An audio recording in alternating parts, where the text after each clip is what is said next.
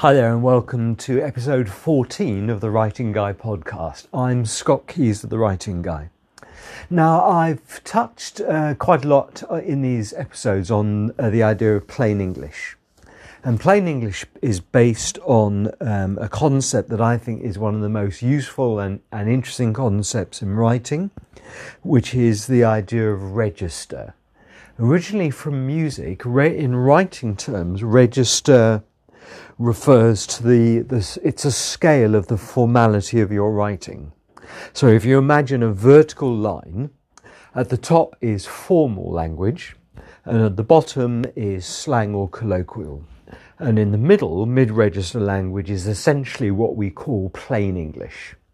And in my writing workshops, I ask people to come up with synonyms for money. And then I asked them to say where on the register they would plot their particular word. And you know what's really interesting is that almost invariably, 9 times out of 10, the very first word that comes up is cash. And there is a reason for that, which I'll come on. Well, there are several reasons actually, and I'll come on to those in a bit. So the kind of words that come up after cash are any words ranging from dosh, dough, wonga, moolah, reddies, dollar, without the R, wonga, LV, luncheon vouchers, cheddar without the R, and obviously all those words are slang colloquial words languishing at the bottom of the register. Other words that come up are words like remuneration, particularly if I'm working in professional services with lawyers, accountants or engineers. Consideration, it's a very lawyerly word. Liquidity, disbursement, remittance, legal tender. And obviously all those words are up in the kind of the deoxygenated, rarefied upper reaches of the register. They're uber formal words. And then slightly less formal, the kind of words that might sit alongside cash. In plain English, words like pay or wages. Now, obviously, I appreciate that not all these words are exact synonyms for money, but you get the idea. I just want people to really get this concept of register. And as I said, the plain English tends to sit in the middle of the register. Now, what I next ask people is, what do you observe happens to the language and the words as we move up the register, particularly from the middle, from plain English upwards? And people will quite rightly say, well, the words get longer.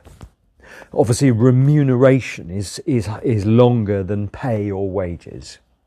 The words get harder to spell. I don't know about you, but I just have a mental block with that word remuneration, actually. I always write it remuneration, but that actually means to relist something. It's remuneration, but I tend to get that wrong. So the words get longer, they get harder to spell. And there's a third thing that happens to the language as we move up the register, and I think it's the most important of all. And that is, as we move up the register, so the words become less concrete and more abstract. And why does this matter? What's the so what around that? The so what around that is that the more abstract your language, the more formal your language, the more mentally demanding they are on the reader's brain. Because abstract language demand more mental processing power than concrete words. We can't touch remuneration. And then there's another word actually that's almost off the scale, which is emolument, which is Latin from the word emolumentum, meaning benefit. And that's kind of, that's super formal. That's off the scale. The point is here, we can't touch emolument. You can't touch remuneration. You can't touch a remittance. They are abstract theoretical concepts. But the reason why the word cash is almost always the first word that comes up is because we can touch and see and smell and feel cash in the form of a £5 note or a £10 note, or even if we're lucky enough, a £50 note or a $20 note, or whatever it may be, whatever denominations you choose to work in. So here's the thing: the more concrete our language and the less abstract it is, the more powerful it is, the easier it is for the reader to relate to.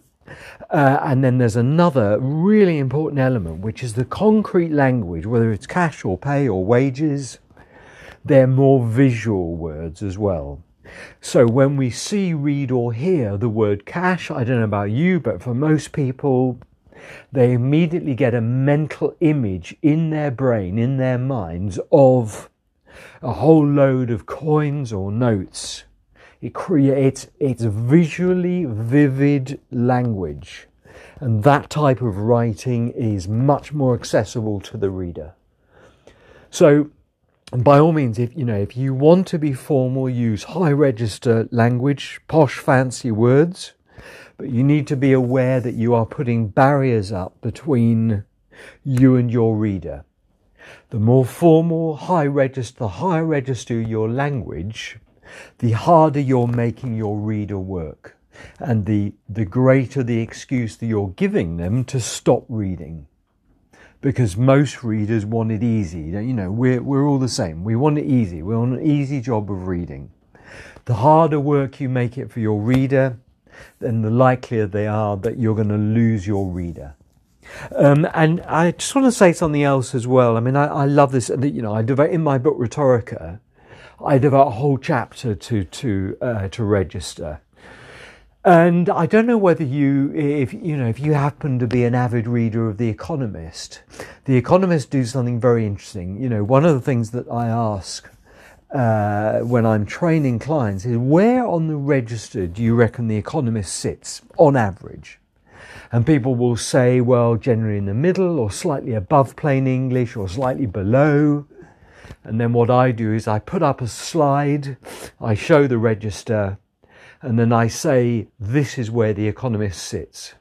And basically it's a huge red wavy line up and down the register. So The Economist, there is their register. I can show you examples, and I do on my workshops, I can show examples of leader articles, flagship articles in The Economist that use the word dosh, super slang, in the same paragraph as remuneration. So they bounce up and down the register all the time. Why do they do that? For the sole reason that The Economist does anything, and that is to keep the reader and to engage the reader and keep them engaged. That is their ethos, that's in their DNA, that's their raison d'etre. So I'm gonna finish it there. The bottom line from today's episode 14 is, when you're drafting, when you're editing, be conscious of your register. Where on the register is your writing? Is your writing sitting? Is it slang or colloquial? Is it uber formal? Or is it beautifully lodged within plain English? Because for me, plain English, you really can't go wrong. Don't be worried about dipping into colloquial or slang where it's appropriate. And equally, there will be times where you need to use more formal words. For instance, in a technical context, it may well be that emolument is precisely the right term for your context, in which case that's the word you must use. But if all you mean is you're going to end up where you're going to have more cash in your pocket at the end of the month, then use the simple, everyday English equivalent. So I'm going to end it there. Thanks for listening, and see you tomorrow for episode 15. Bye now.